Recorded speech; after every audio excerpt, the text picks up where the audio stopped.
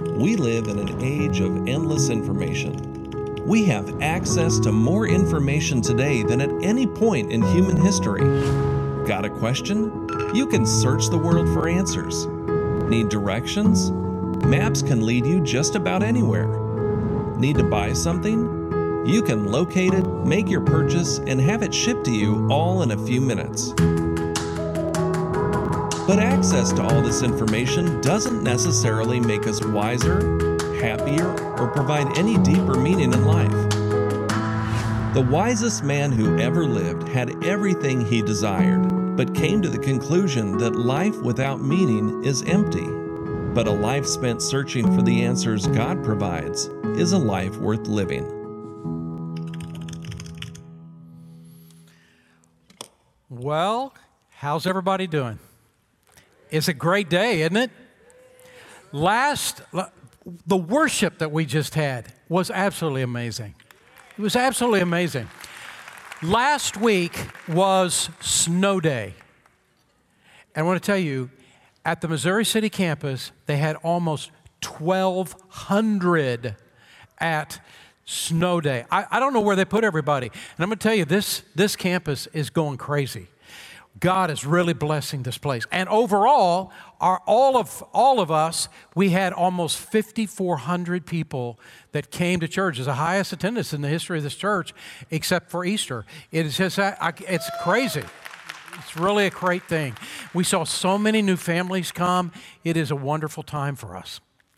I came across this article that I thought I would share with you. It's been a little while ago that I came across it. It's called Great Truths About Life Little Children Have Learned. Seeing life from little children's eyes. Great truths about life little children have learned. And there was a whole bunch of stuff. I'm not going to share but just 4 of them with you, but I love this one. It says, the best place to be when you're sad is in your grandfather's lap. And I read that, I said, this is a great article.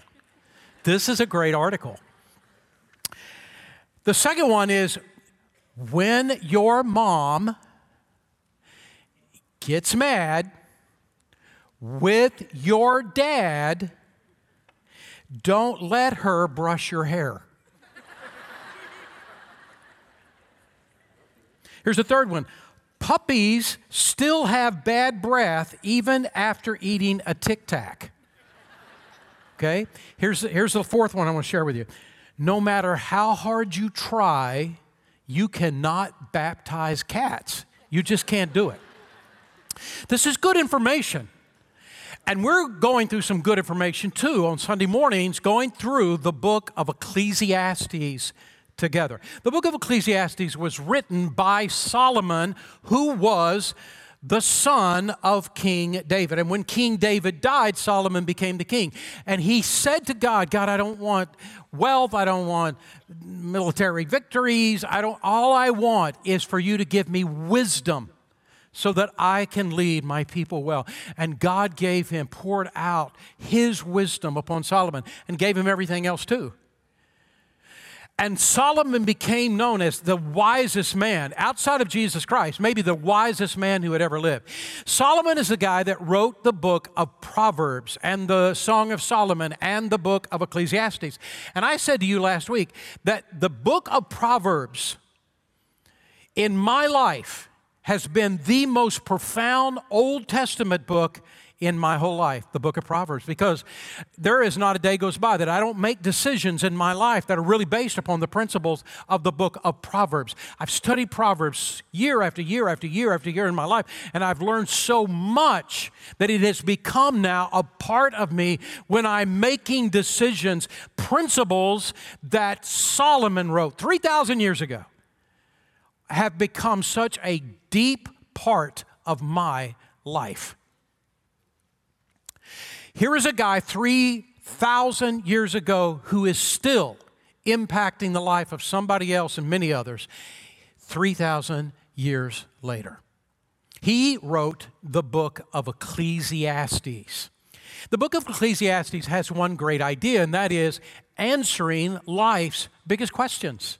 The kinds of questions that we answer, that we ask all the time, Solomon asked as well, and he tried to find the answers to the big questions of life. And last week, it was chapter 1, and he talked about what is the meaning of life? What is the point of life? What is the purpose of living this life? And he talked about that. We worked through what he gave to us, and not just him, but also Jesus and the New Testament. This morning, I want us to look at the next big question, and that is, how can we finally have a happiness that lasts forever? How can we find a lasting happiness in our lives? And I want to talk to you about that today. The overarching idea that Solomon gave to us is this statement. He says, though a person lives 1,000 years twice over. Okay, if you live 2,000 years, he is saying, but you don't find happiness, what's the use? In other words, he's saying, what does it matter how long you live, I live, if we don't make the most of our life while we're living? And so Solomon's goal is to help us learn how to make the most of our life. And that's what we're doing as we go through the series. And today I want us to talk about that subject in chapter 2 of lasting happiness. It's not hard to be happy. Every one of us every day have moments of happiness. All you got to do is come up with several ball teams you like. Football teams, I never just stick with one. I get 3 or 4 football teams you like, or baseball teams you like, or basketball teams, and one of them's going to win. You know, and as soon as they win, you have that happy moment. Or someone gives you something, or gives you a compliment, or does something nice in your life. Or maybe you get a raise at work, or you get an A at school, and just some good thing happened, you're happy. But the question is, how can you have lasting happiness? A deeper, abiding happiness. The definition that I've got, at least, of lasting happiness is this: an inner peace. A deep joy, day after day, year after year, through the good times and the not so good times. The Bible's word for lasting happiness is the word joy. And Jesus said this. He said, if you will do what I tell you to do, if you follow me, if you do what I tell you to do, I'll give you a joy that the world can't take away. That no matter what happens in your life, no matter what tragedy comes in your life, no matter how terrible something is that comes in your life, I'll give you a joy, I'll give you an inner peace. I will give you a lasting joy that the world can't strip from you. And that's the kind of joy we need, right? That's the kind of lasting happiness. And Solomon was trying to find that lasting happiness.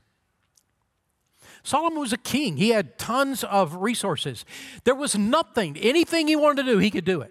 There was nothing that could hold him back. And so he did everything he could to try to find, how can I be lastingly happy? You know what is amazing to me?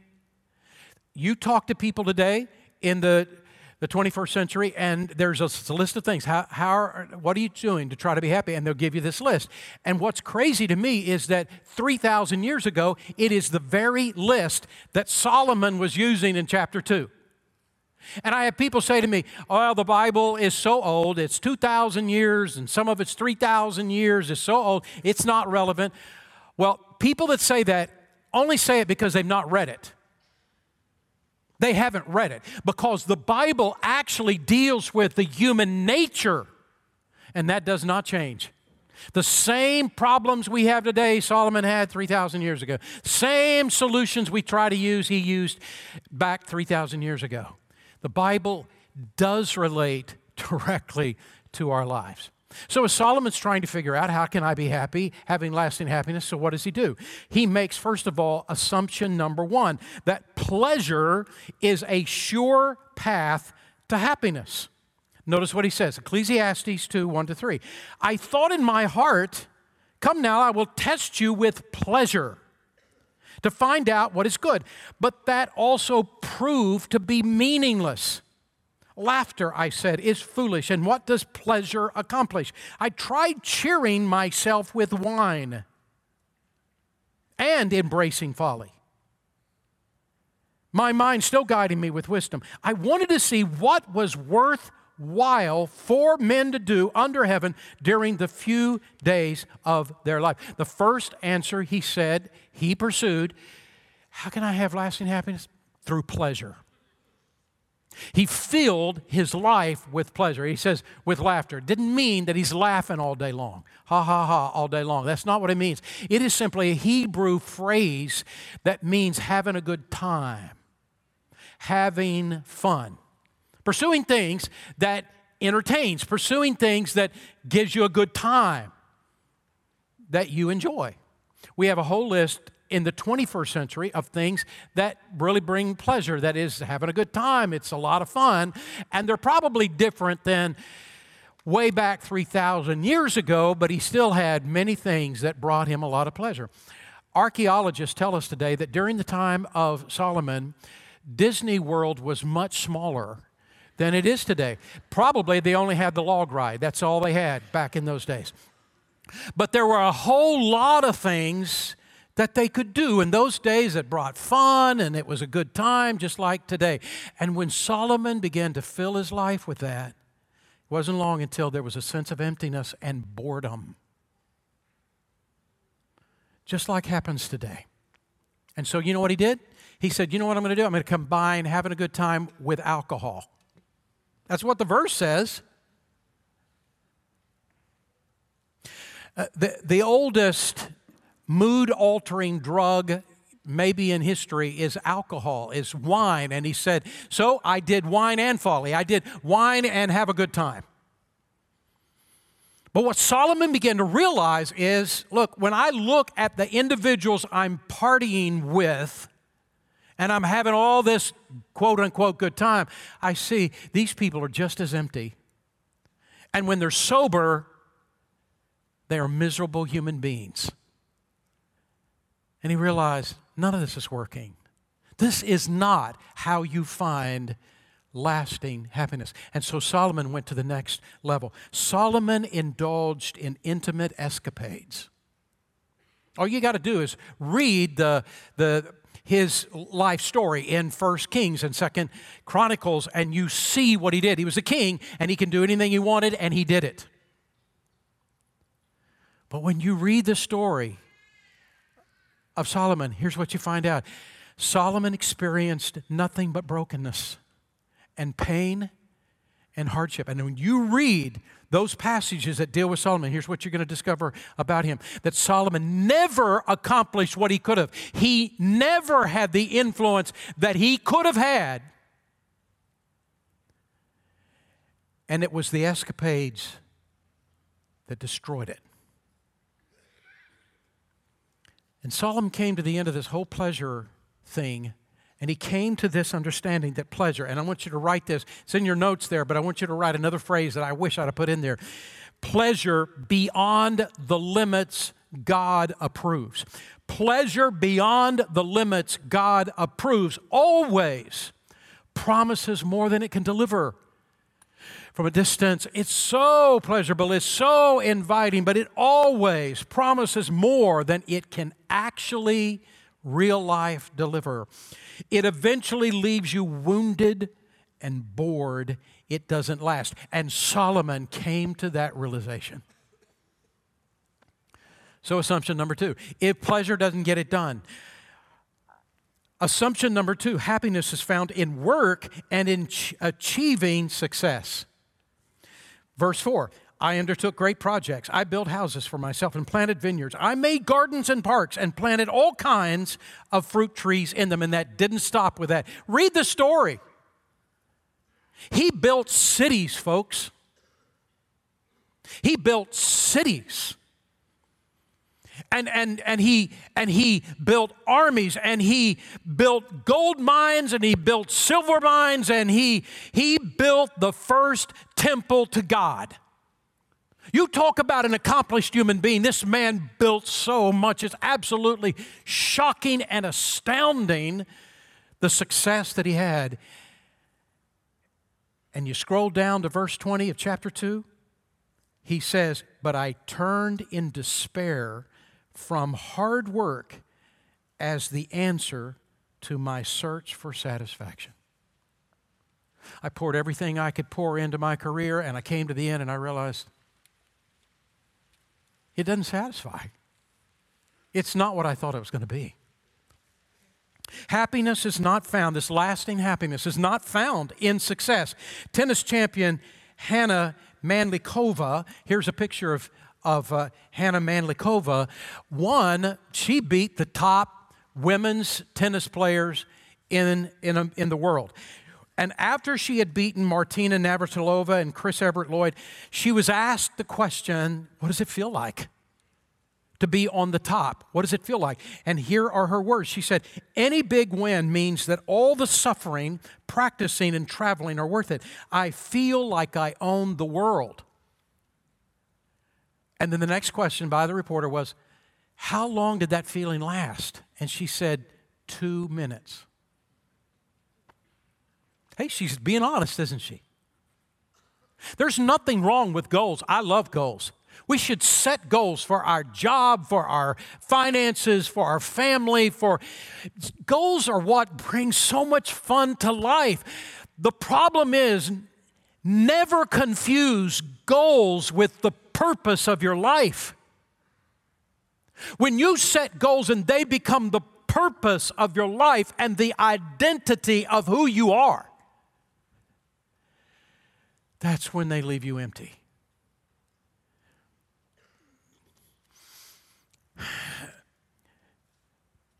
It goes back to that old saying, you remember, when a guy's about to die? Nobody, when they're about to die, says, oh, if only I could have had just a few more minutes in the office. Nobody says that. And Solomon came to a conclusion. It's not pleasure that gives me lasting happiness. It is not my career that gives me lasting happiness. So, assumption number 3, the more money I have, the happier I will be. Look at the next verse, 7. Ecclesiastes 2, verse 7. I also owned more herds and flocks than anyone in Jerusalem before me. I amassed silver and gold for myself and the treasure of kings and provinces. Yet when I surveyed all that my hands had done and what I had toiled to achieve, everything was meaningless, a chasing after the wind. Nothing was gained under the sun. Having herds and flocks doesn't really sound that inviting to people in the 21st century that live in the city. He had a lot of herds and flocks, but he had tons of gold and silver. It was never any streets of gold, but there were comments back in that day talking about the wealth of Solomon, about that there was gold in the streets and silver lined the streets. It was just a phrase. It wasn't an actuality, but there was the sense of the amazing wealth that Solomon had amassed. You can put Bill Gates and Warren Buffett together, and they would still have less than Solomon amassed. You take his net worth in current dollars and compare it to those two guys combined in current dollars, he would still have more. And yet he says, it didn't mean anything. It did not give me lasting happiness. I came across this, it's a year old, and I came across this, and I'm going to give you enough information in your notes there that you can go look it up, Google it, and get to the footnotes and all kinds of things. But there was a research study that showed that the richer we get, the less happy we become. And the article is called The World's Happiest People Make This Much Money, February 14, 2018. Now, I'm not giving this to you because I believe that to be happy, you got to make the amount of money that it says. So don't get the wrong impression of what I'm saying, but I'm making a point that I'll make sure I make toward the end. So the research shows that the richer we get, the less happy we become. This study, published last year, found that once a family reaches a certain combined household income, which they said was $105,000 in the United States and $95,000 globally. I noticed that about 3 decades ago, the same kind of study was done, and I think it was $60,000 then, that more income tended to be associated with reduced life satisfaction. and a lower level of well-being. That isn't a given. That isn't a given. But it is the idea of this, that the more we get, the more we have to get. The more we want, the more we want, the more we want, the more we want. That it becomes more and more and more important to our lives, to the point that it brings so many worries to our life, so much fear in our life, so much pain in our life. There's another study. It dates back to February 2005. I'd put this in my notes, in a chart. Children, it's called Children of the Affluent, and it says children who come from affluent families are more likely to, it's not a given, but are more likely to suffer from depression, anxiety, and substance abuse than those who come from less affluent families. And you go do a study of movie stars and rock stars and that sort of thing who grow up and their kids, and it's pretty devastating. The point I'm making is not that there's a magic number like 105 that tells you, okay, now I can finally be happy, because the truth is, you don't have to have money make you happy. The point I'm really trying to make is this, that money has a built-in law of diminishing returns like nothing else, in which we reach a point in which we have fallen in love with it, and it comes back to bite us. Money can't make you happy. You and I can live a life of contentment no matter what our income is, and be much happier than most other people in the world. And Solomon came to this conclusion, and he said, I've now realized it's not pleasure, it isn't my career, and it's not my money. And so the fourth assumption was education produces lasting happiness. Ecclesiastes 1:16-18, and look at what he says.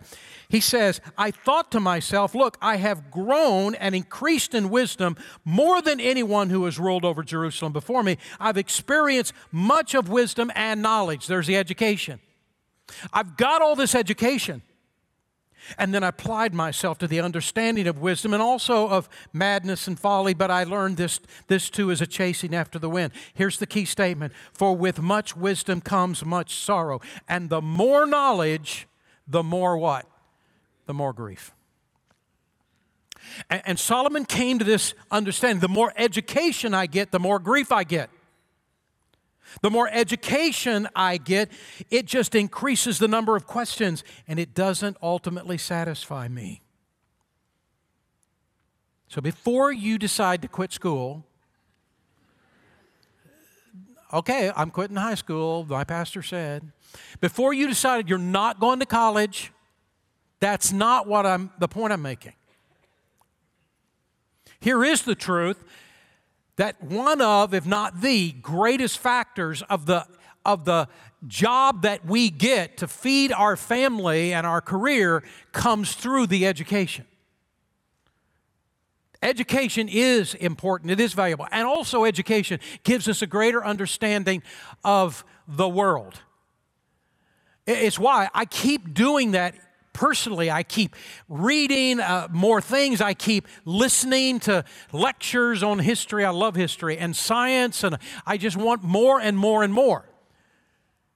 The point is that education is not that education is meaningless. The point is that education is not the source of lasting happiness. Because if it was, the most educated people would be the happiest people in the world, and they're not.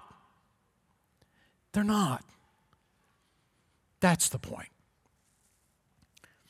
Are you getting the idea here? Solomon has gotten it all. He has tried it all. He has spent it all. And he's still not happy. So why do we even have this? Why do we have this book of Ecclesiastes? Because God is trying to say something to us. We only get to live one time.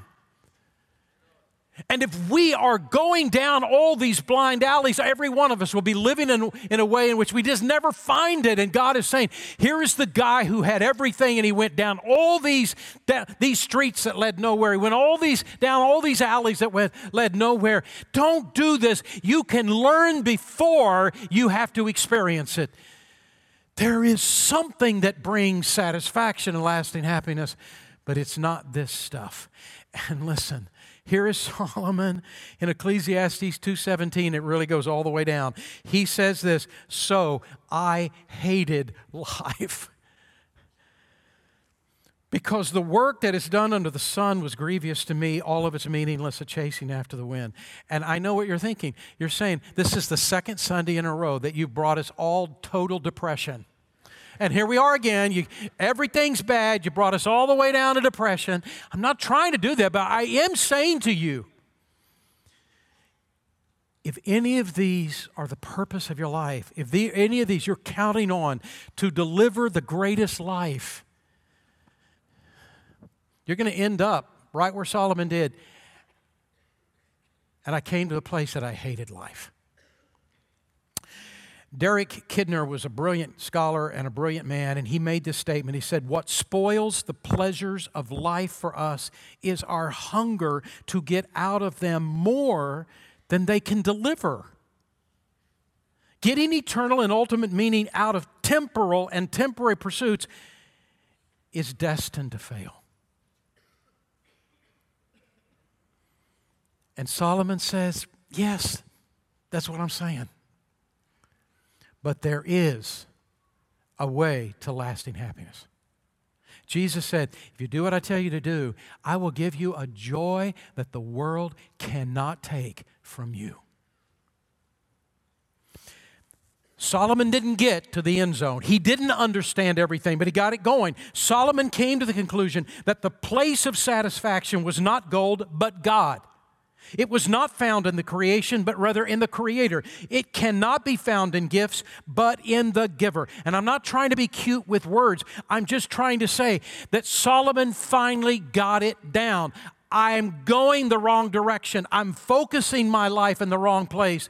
And he shifted his focus. Put your focus on the right thing. And Solomon makes this statement at the end of chapter 2 of Ecclesiastes. There is nothing better for a man that he should eat and drink, not meaning alcohol, eat and drink, and that he should make his soul enjoy good in his labor. This also I saw, that it was from the hand of God. Solomon doesn't get the whole thing, but he is now shifting the focus. There is a New Testament verse that is the equivalent of this verse found in Ecclesiastes 2, but it's clearer and it's more understanding. In 1 Timothy chapter 6, verse 17, our trust should be in God, who richly gives us all we need for our enjoyment. All the possessions and the health and the things we enjoy are not intended to turn our hearts toward them,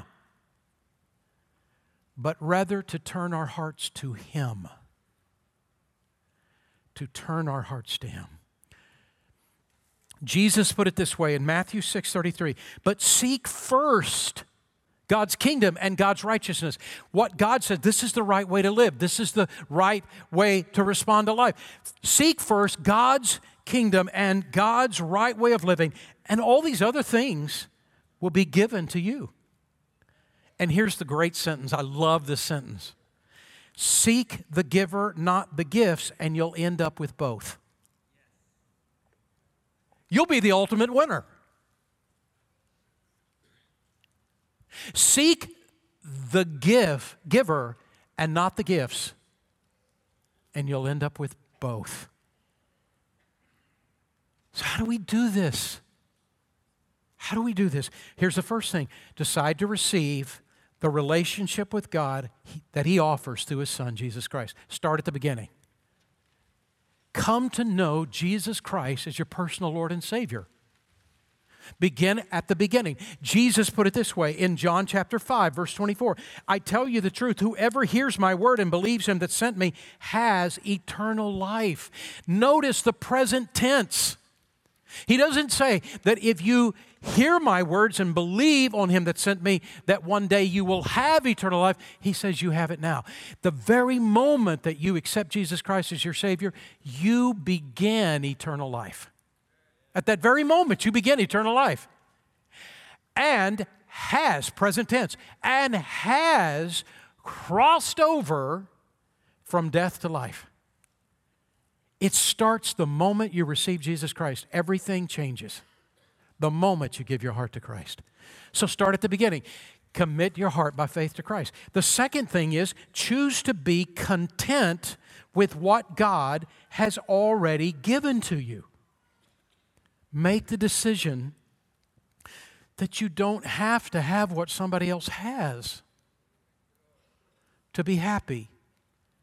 You don't have to have their car, you don't have to have their house, you don't have to have their furniture, you don't have to have their vacations, you don't have to have their stuff.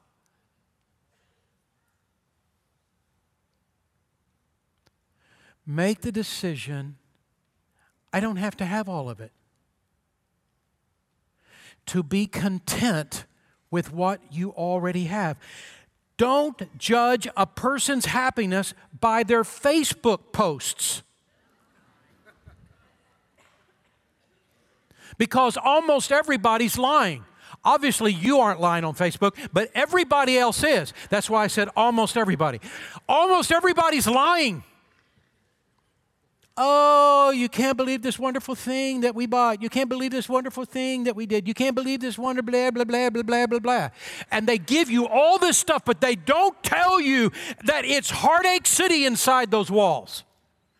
And they're fighting like cats and dogs, and they're struggling and hurting. They don't tell you all that stuff. Oh, my kids are perfect. There are no kids that are perfect except my grandchildren. That's the only ones. There are no super people out there, no matter what they say. They're just people. They're just struggling. They're just living life. Don't believe all those Facebook posts.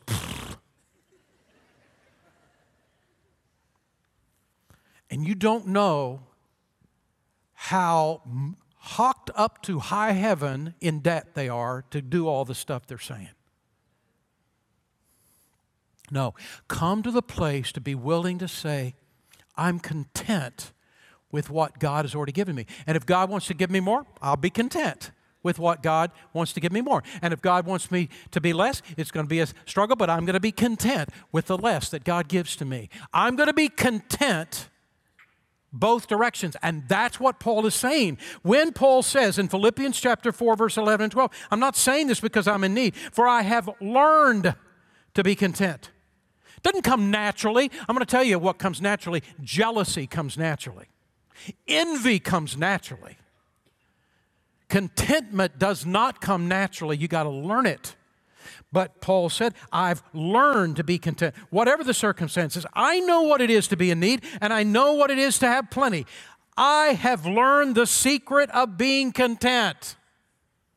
I've learned the secret. In any and every situation, whether it be fed or hungry, whether to be living in plenty or in want. Okay, God, I've learned to be content if you give me more. Yay, God, for giving me more. I've learned to be content if you give me less. Yay, God, for giving me less. It's going to be a struggle, but I'm going to still get there. I will be willing to be content with what I have right now. Can I tell you something? You are the richest man on the earth. You are the richest woman on the face of the earth when you can be willing to be content right now. Right now.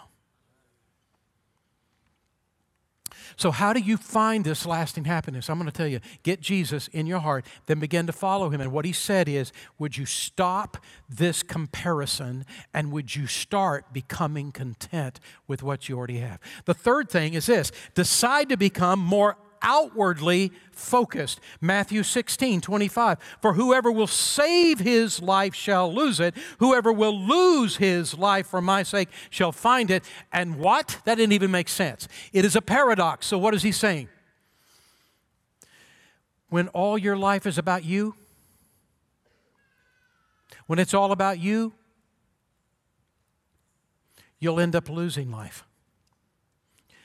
If you save your life, you will lose it.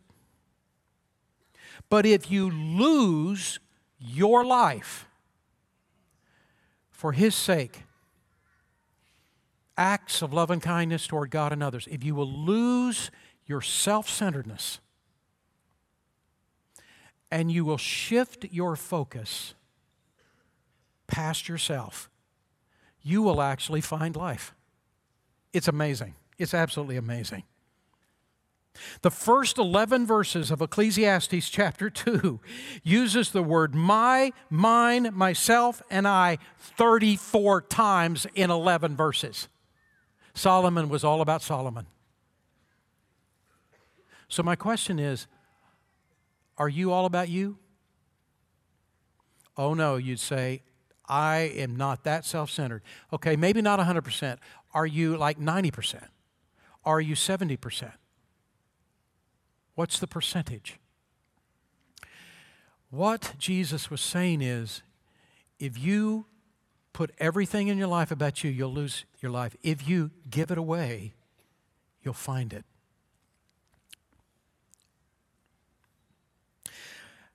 Medical science has proven this, that helping others gives you a surge of oxytocin, serotonin, and dopamine, which are natural body enzymes that make you feel good.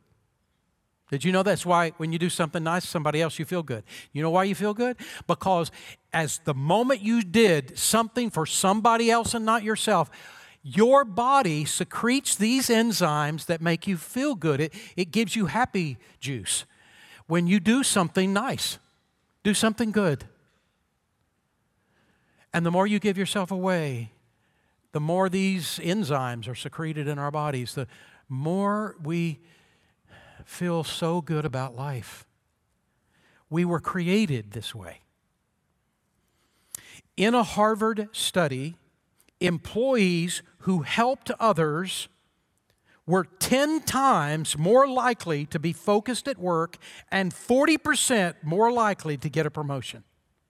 The same study showed people who help others were more likely to be happy during times of high stress. So what's the point? What Jesus says actually works.